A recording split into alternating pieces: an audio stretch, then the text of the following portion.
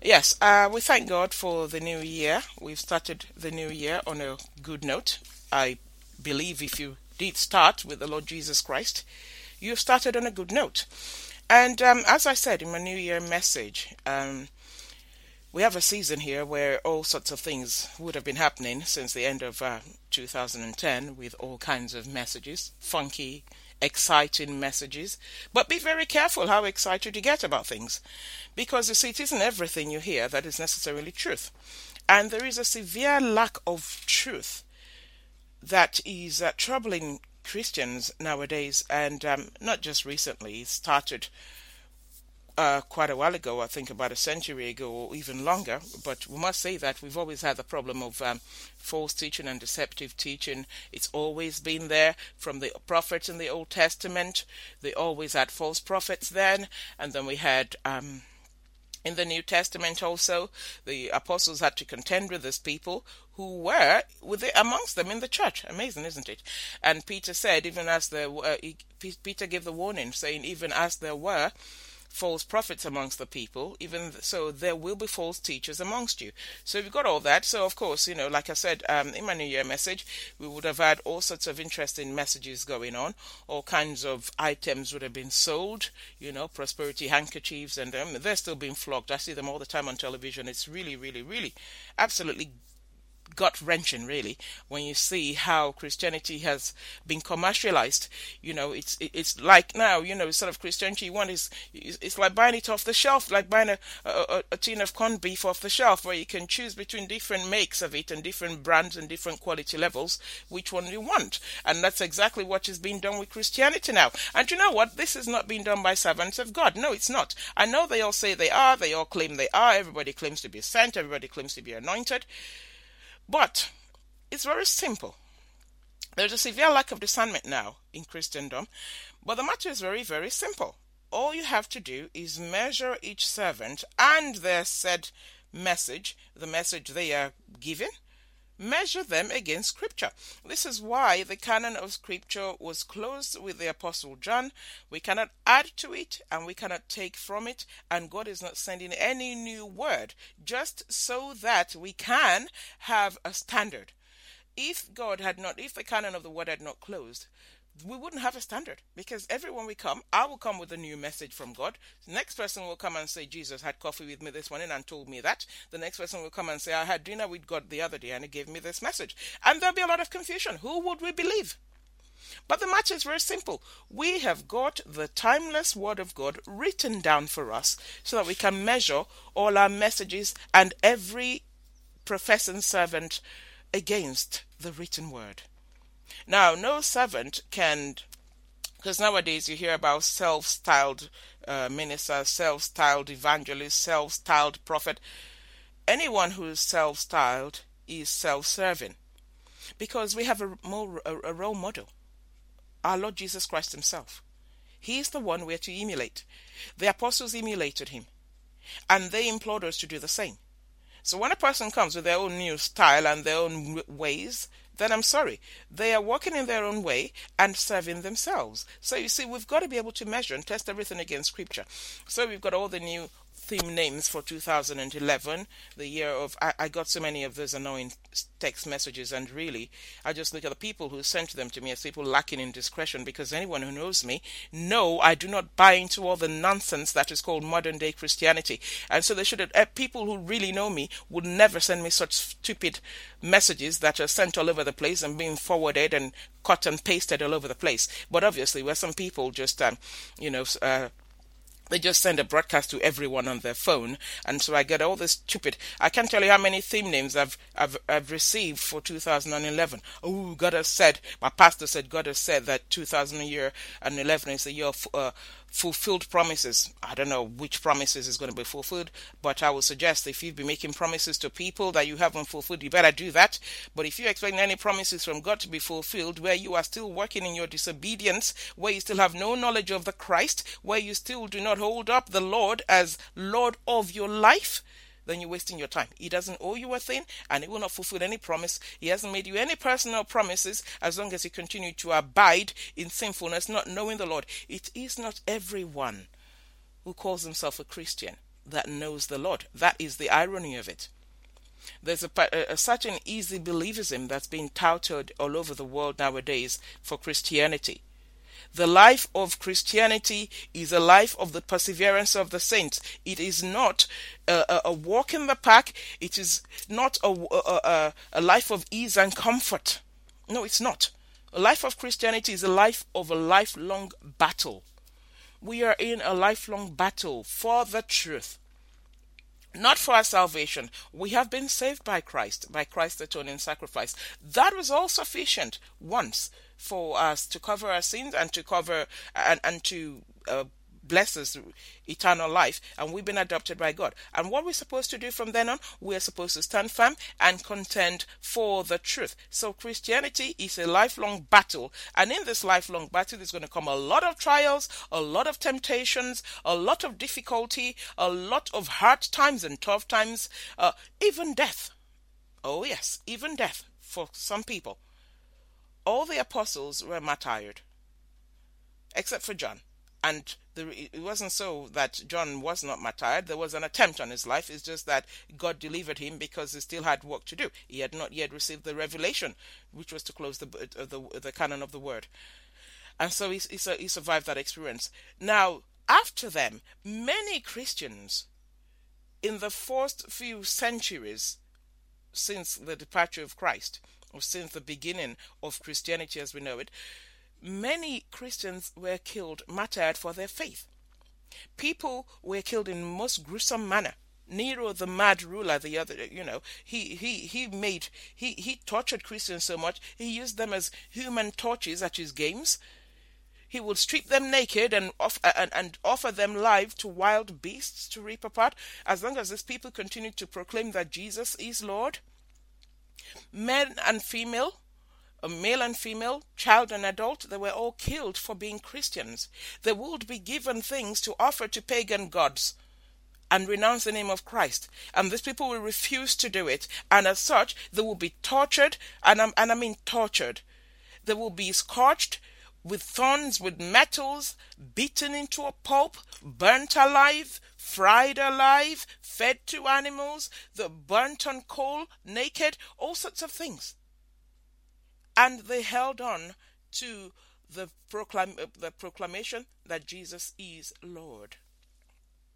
The average Christian today, in saying Jesus is Lord, just says it's just a mouth thing, just part of the slogans. It's a slogan to them, part of the nonsense. So they're being taught, just say Jesus is Lord and carry on, and then you claim it and you name it, because as a child of the kingdom, you're supposed to have this, you're supposed to have that. You're not supposed to have anything in that kind of way.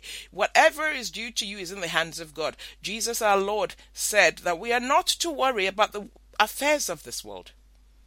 He said we're not to worry about the affairs of this world, because God knows all that we need. He said pagans run after these things. But today a lot of teaching is actually encouraging Christians to run after these things, run after the things of the world. You know what? You want to run after things of the world, you are never going to stop running, because Satan is the ruler of this world. And he is there to make sure you are always discontent. Yes, Satan's teachings, which he has sent through his false servants, will always be contrary to the teachings of our Lord. And he will tell you that you are not to stay where you are, and there's the coming wealth transfer, the most stupid thing I've ever heard said, that God is about to transfer all the wealth of the non-believers into your hands. You better get working for whatever you want to earn and earn your own piece of bread. And stop deceiving yourself. It's all delusion. There's so much nonsense going on. So we've got all kinds of theme names for this year. But what happened to all the theme names you had the year before that, and the year before that, and the year before that? Because every year there's a new name for the year. And I said it, and I will always say it, that God is not interested in giving theme names to years. He does not count years the way we do. God doesn't get all excited about the 1st of January like we do. But one thing I want you to know is this. It's a good thing to rejoice. Yes, when we celebrate the New Year, I said this also in my New Year message. It's a good thing for us to rejoice. Yeah, there's nothing wrong with that. It's a good thing for us to rejoice when we celebrate another birthday. Yeah, we've got another year older. Yes, so we thank God for it and we celebrate. Some people throw parties and things, Okay, all well and good. But what you need to understand is this. For each new year, for each next birthday you celebrate, you are another year closer to meeting with your Creator. Are you ready to meet with Him? Because this Christianity of cowardice that is being practiced by many Christians who are so terrified of death, they don't even want to mention the word death. They reject it. Tell them something about sickness, they reject it. They have a cold or something or a flu. And rather than just say plain and simply, oh, I don't feel well. Oh, I feel well in the name of Jesus. I feel, positive confession. Look, all this thing about positive confession comes out of pagan religions. As a Christian, you are actually called to suffering. You are called to suffering, yes. Good days will come, bad days will come. But you've got to be prepared for them both. And through both times, you've got to be ready and willing and fit to give praise to God. You must be able to thank God through every tribulation, every trial, because you do not know what God is doing through your trials. Now, the Bible tells us that tribulations and trials, they work in us character. It says that we can be mature in all things. So if you don't want to go through suffering and you've been told to reject it and refuse that and reject that, it's not your portion, and things happen, adverse things happen, and the Christian is going, why me? Why me? What do you mean, why you? If it doesn't happen to you, you wish it on your next door neighbor, you're supposed to love your neighbor as yourself. So why you? We never hear of anyone lamenting their situation in the New Testament, do we? No. The Christians did not lament their situations. They were grateful to God in all things.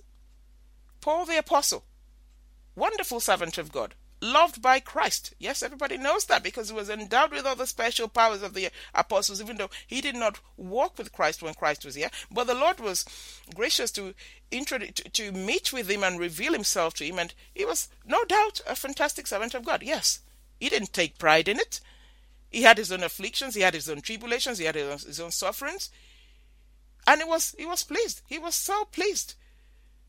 He was so pleased, going through tribulation, going through floggings, imprisonment, stonings, everything, persecutions, hunger, shipwrecked 3 times, flogged severally, rejected. All those things, he still continued to praise God. And he still continued, though chained down in prison, still carried on, writing to the rest of us, saying, rejoice in the Lord always. Again, I say it, rejoice. Show me a Christian today who would like to go through that and still be able to rejoice. Nowadays, people don't have the money in their account they think they ought to have, or they haven't bought the house they think they ought to buy, or they don't have that position in their workplace they think they ought to be in. And they're running around from crusade to crusade. They're so restless. There's no loyalty to the local church. No, they're running. They'll go to anybody who's offering any kind of miracle or breakthrough whatsoever. Now, let me tell you one thing. God isn't sent. He has not appointed anyone or anointed anyone to be a miracle maker. Nor has he anointed anyone to be a miracle healer or a financial breakthrough giver. No. God's servants have got the timeless message of the gospel. We are taught, we are called to preach and teach the word of God only. Now, what God does with each person, the level to which he blesses each person, is simply at God's own discretion. It's simply at his own discretion. I cannot give you any financial breakthrough more than the next guy living in your house who's an unbeliever can. If it is not God's will, you will not have what you set your heart on. And you want all these things in this world. Whether you have money or not, you're going to die from this world. Whether you're well fed or not, you're going to die from this world. So what is it all about? As many people who have all the wealth and all the money and all the fame and everything position in the world know, these things do not satisfy. They still die in their discontent. So the Christianity of discontent, which is what I've called it, that is being touted nowadays, is far, far from what true Christianity ought to be. Very, very far from it. And I'll have you know that God has not changed. He's immutable. His message has not changed. Jesus brought the gospel to us once for all. It has not changed, and nobody can change it. And our call to righteousness and rebirth by the Holy Spirit has not changed. Jesus said, unless a person is born again, they will not see the kingdom of heaven. So it doesn't matter how much of a Christian you say you are and how much religious Christian practice you practice. God is not interested in religion. This is about a relationship with the Lord. And anyone who has a relationship with the Lord, a personal relationship with the Lord, does not go from one mortal deliverer to the other looking for deliverance and breakthroughs and all sorts of nonsense like that. No man can deliver you out of anything. It is Christ who delivers. When you hear the word of God and you obey it, you embrace it, you embrace the true gospel, you acknowledge that you're a sinner, and you come to Christ in repentance, and you come to Christ and ask him to make you his own.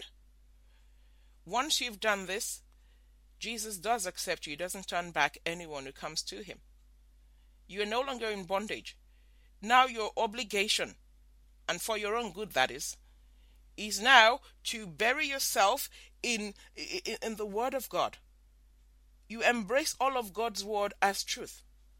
So where Jesus says, in this world you will have trouble, in this world you will have tribulation, it says, but take heart, I have overcome the world. You will not go when things happen and say, I reject it and I reject that and that's not my portion. You are never going to mature as long as you do not go through tribulation and trials, because that is when your faith is tested. That is when your love for God is. That is when your love of God is tested. If your love for God is not tested, if everything is just going fantastically, if everything is going blissfully well, do you know what? You're going to lose sight of God, because you're going to start commending yourself and giving yourself a pat on the back. I'm doing well in my business. I am so intelligent. Boy, I planned this so well. I did that so well. You're going to start giving yourself the credit. But you are supposed to look to God. Through hunger and being well fed, you're supposed to praise God. Whether you're married or single, you're supposed to praise God. You're supposed to use your singleness as an opportunity to get close to God. Look, I'm single. And my mother in particular, she carries on and on about it. Ooh, I know you never pray about it, but I'm still praying for God to provide you the right man to do. And I keep saying, look, mother, I don't pray about it because it is not a necessity in my life. Any man in my life now will be nothing but a distraction to my service to God. And I mean that. And that's why it's never my prayer point. Every person should learn to accept whatever situation you find yourself with thanksgiving to God. We are not all going to have everything.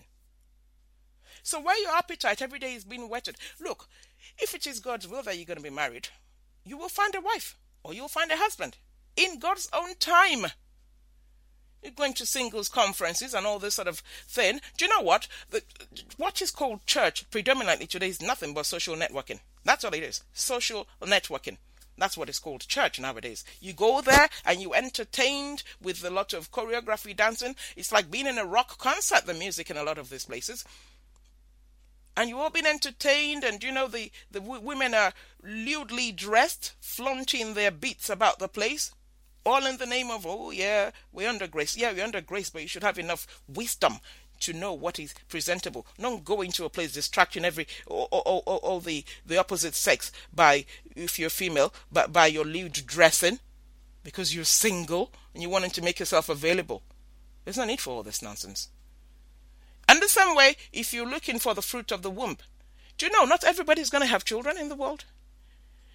I cannot understand for myself Christians who are so downcast about not having children that, they go from one prophet to the other is promising you children. Who are they? Are they God? Do you know how many children there are in the world who need a home, who need love, who need a mother or a father? Do you know how many? We can't even count them. Do you know, if every average Christian family were to adopt an orphan child, I think we will have a shortage of orphans all over the world. But now people don't think so. Once you got your own child, why do you want to take on a strange child from nowhere? It's all about you. It's all about you. When the message you're hearing in church is all about you, throwing you into pity parties, and at the end of it they sell you all sorts of things, all sorts of books, self-help books, 100 ways to do this, 20 ways to do that, 50 ways to achieve that. If it's all about you, you have a problem. And you're in the wrong church. Sorry, because the message of the gospel is not about you. The message of the gospel is about God. It's about the reason God sent his one and only Son into the world. The most quoted verse in the Bible, John 3:16. For God so loved the world that he gave his one and only Son, that whoever believes in him shall not perish but have eternal life. Amazing message. And that is what it's all about. Why then did God send his Son? So that we can have lots of money? So that we can always have perfect health in a mortal and decaying body? Yeah? Because this is not the immortal body we've been promised by Christ. Is this so that we can have money? Because there was no riches in the world before Jesus came. Yeah? There were no rich people in the world. Is that why Jesus came? Did he come so that we can have big houses and lovely, cars we can live in excess? And, is that why? Is that why Jesus came? Because there was no wealth? You're joking. He didn't come for that. He came to reconcile us with God, because the message is in Romans chapter 8. Romans chapter 8 from verse 28 to 30. Let us see what is going on here. Exactly why did Christ come? To reconcile us to God. Yes. It says here, and we know that in all things God works for the good of those who love him, who have been called according to his purpose. For those God foreknew, he also predestined to be conformed to the likeness of his Son, that he might be the firstborn among many brothers. That's the reason. Jesus came to bring a people who have been chosen by God for salvation. A people who would honor God, because the only purpose of man is to bring glory to God. That's what we're here for. God didn't just throw us in the water and say, yeah, there you go. Go on your own merry way. I'm separate. You are people. I'm God. So never mind. Just do what you like. Fill the earth and subdue it. No, he put us here. Fill the earth and subdue it. God imparted to us his own good nature. He wanted us we would honor him as God because he created us. He created everything we're in the world enjoying. And he put us here. We were the crowning glory of his works. He loved us so much. That's why he said, for God so loved the world. It's not the contents of the world, it's us. The people of the world that this is talking about. Mankind. God so loved us. He created all the things. We were the last to be created as his crowning glory. And the whole idea was we would bring glory to God by acknowledging him as God and loving him as God, because he loved us first, not because he's lonely or anything. He loved us first. So we love him in return. And so we will love him in return, honor him as God, live for for that simple purpose. Enjoy what he has given us. That's why he said, fill the earth and subdue it. He gave us everything he created. Enjoy what I have done, the works of my hands. You are the works of my hands. And in all this, there will be one worship of the one God who created all things and put all things in place. But no, Adam and Eve decided to contend with God. Because Satan said to them, did God say you shouldn't eat of that tree? The tree of the knowledge of good and evil? He's lying to you. God's lying to you. You're not going to die. Go on. If you eat it, he knows. He knows what he's doing. God is so smart. He knows that once you eat it, you're going to be like him. And why don't you want to be like him? Why must he lord it over you? He's God. So what? You can be gods too. So they ate, they believed Satan, and they fell. And ever since then, we are born into that fallen state. And God, being so merciful, reconciled us to himself through Jesus Christ. And so we expected to go back to plan A, which is live for God, enjoy the works of his hands, live for him, acknowledging him alone as God. And that means living in obedience to him, living a life that brings him glory, living righteously.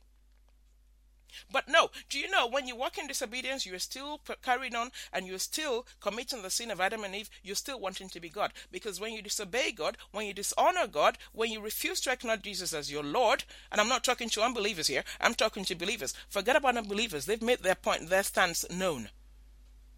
Now I'm talking to those of you who say you're Christian, but who still walk in disobedience. Paul the apostle said we cannot continue in sin and expect grace to abound.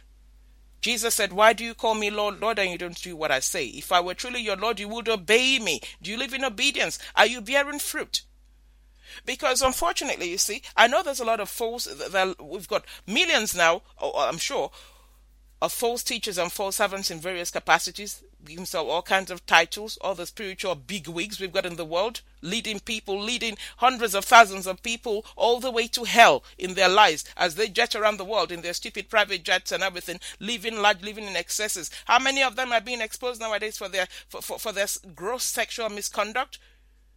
You think it's just an ordinary sin? No, it's because they never knew Christ. How many times do we read of the disciples in the Bible being caught in ridiculous criminal activities or disgusting sexual sin or disgusting any kind of sin whatsoever? Once they came to Christ, that was it. They began to live for Christ. The calling is still the same on your life and on my life. We're called to not love anything in the world. You are still contending for lordship. You're still contending with God for his position. Because when you live apart from God, you are saying, I am God of my own life. This was exactly what Adam and Eve did. They wanted more. They wanted to be like God. In other words, wanted to be God. So you hear all these teachers now, they're telling you are gods yourself. And you've got the same power of creativity as God has. So command this into being and command that. In all the time they've been telling you this madness and you've been commanding things to happen. Have they happened? When are you going to open your eyes? There's a severe lack of discernment today. You're following anybody and everybody who's got lovely things to tell you. Do you know what? As long as you're hearing lovely things all the time from the mouth of a preacher, he's lying to you because the word of God is not exactly lovely. Until you actually know you're in the relationship with the Lord, that is when you actually acknowledge all his laws and all his word as fantastic food for your soul. Otherwise, it is word that reprimands. When in Timothy, when Paul talks about talking to Timothy, when he was exhorting Timothy and encouraging him because he was going to pass on his the mantle of his work, not his apostleship to Timothy, but his work that he was doing, because Timothy was faithful before God as a servant. He was devoted to serving God in spirit and in truth. And when Paul was exhorting me in 2 Timothy chapter 3, verse 16. He said, all scripture is God-breathed and is useful for teaching, rebuking, correcting, and training in righteousness, so that the man of God may be thoroughly equipped for every good work. He didn't say all scriptures there for flattering, for encouraging you in your carnality, and for making you feel better about yourself. No, that's not what, no, he didn't say that. It's there to correct us. It's there to train us in righteousness. So there's so much going on. So all of this here, I'm sure, is going to last. I'm going to be talking about false teachers, false teaching, the purpose of Satan, what he's doing. Because what Satan did in contending for God's position, you can study about that in Isaiah 14, verse 12 to 15. See exactly what Satan's sin is. Ezekiel 28, from verse 11 to 19. You see what Satan did in contending for God's position. And to this day, he has thrown his servants into the world to do exactly the same thing. These are the professed men and women of God who stand there as Lord of your life, and you honor them and you bow before them and you worship them instead of Christ, although they do it on the name of Christ. But when our Lord himself can say to us, do not call anyone on the earth Father, you are all brothers. There's only one Father and he's in heaven. And you still go ahead and you still claiming all this spiritual, your father in the Lord and your mother in the Lord, and you call them daddy and you call them mommy and you call them, there's something wrong with you. You have chosen to believe man like yourself rather than the Lord of our lives, Christ, the only Savior. I refuse. I simply can't. I cannot go outside of the Bible. I will not turn to the right or to the left from the Word of God, because the Lord himself taught me. I did not go to any theology school or anything, and I never ever desired to serve God. I had my own affairs. I had my own ambition. I had my own plans for life until the Lord laid hold of me. Nobody ever evangelized to me. Nobody ever introduced me to Christ. All that I know about the Lord, he has taught me himself through his word in the power of the Holy Spirit. So my teaching is not always pleasant to the ears, but I don't care. I'm not called to flatter anybody. I would rather annoy you and upset you all the way to paradise than flatter you all the way to hell. And I'm going to give account for every word I utter, so I'm sorry, I'm not going to go to hell on account of trying to please man, because none of you can deliver me. Nobody can. Jesus has saved me. He's delivered me. And for that reason, I live my life in thanksgiving and honest service to him. So all of this year, we are going to be talking about this issue. There is a lot of ground to cover because people just don't seem to understand what is going on. A lot of Christians do not know what saving faith is. They don't know. A lot of Christians are not assured of their salvation. They're not sure. When a Christian tells you, oh, well, we don't know. I mean, when you say to them, you know you're going to heaven when you die. I don't know. Nobody knows for sure. After all, nobody's ever been to heaven and come back. And that comes out of the mouth of a professing Christian. That person is not a Christian. Is another one right now under the delusion of the world. So there's a lot of work to cover. There's a lot of ground to cover, rather. And so we're starting this. I'm going to call it, this entire series, The Believer's Battle. The Believer's Battle. Now, I always make a distinction between a Christian and a believer. Everybody says they're Christians. There's so many people out there say they're Christians who don't even know the Lord. But believer, I will say, for the purposes of my teaching, I say believers are those who actually have embraced the truth, who actually live for Christ. So the believer's battle. So you say you're a Christian, you wonder, if you're in this battle, if you're on this battlefield, then you are a true believer. Then you're a true Christian. But if you're not in that battlefield and your Christianity is the Christianity of discontent, where you just want more and you just want more and you're not satisfied with where you are and you think God owes you more and you think God must give you more, there's something wrong. There's something wrong. And God's own servants, the Bible says to us, godliness with contentment is great gain. That is how true Christians live. So while you're giving your pet names and your theme names to this year and you're expecting God to deliver everything that you have set your eyes on or your heart on, don't deceive yourself. If your relationship is not right with the Lord, you will not get a thing out of Him. He's a compassionate Father. He gives by providence. But as for your covetous desires and demands, I don't know about that. I will spend this year getting closer to God and sorting out your relationship with Him. And this is why I've embarked on this particular series of teaching, to help you in a better relationship, a true relationship, a relationship based on truth, in the power of the Holy Spirit, because God's worshippers must worship the Father in spirit and in truth. So we'll continue on this theme the next time I'm on.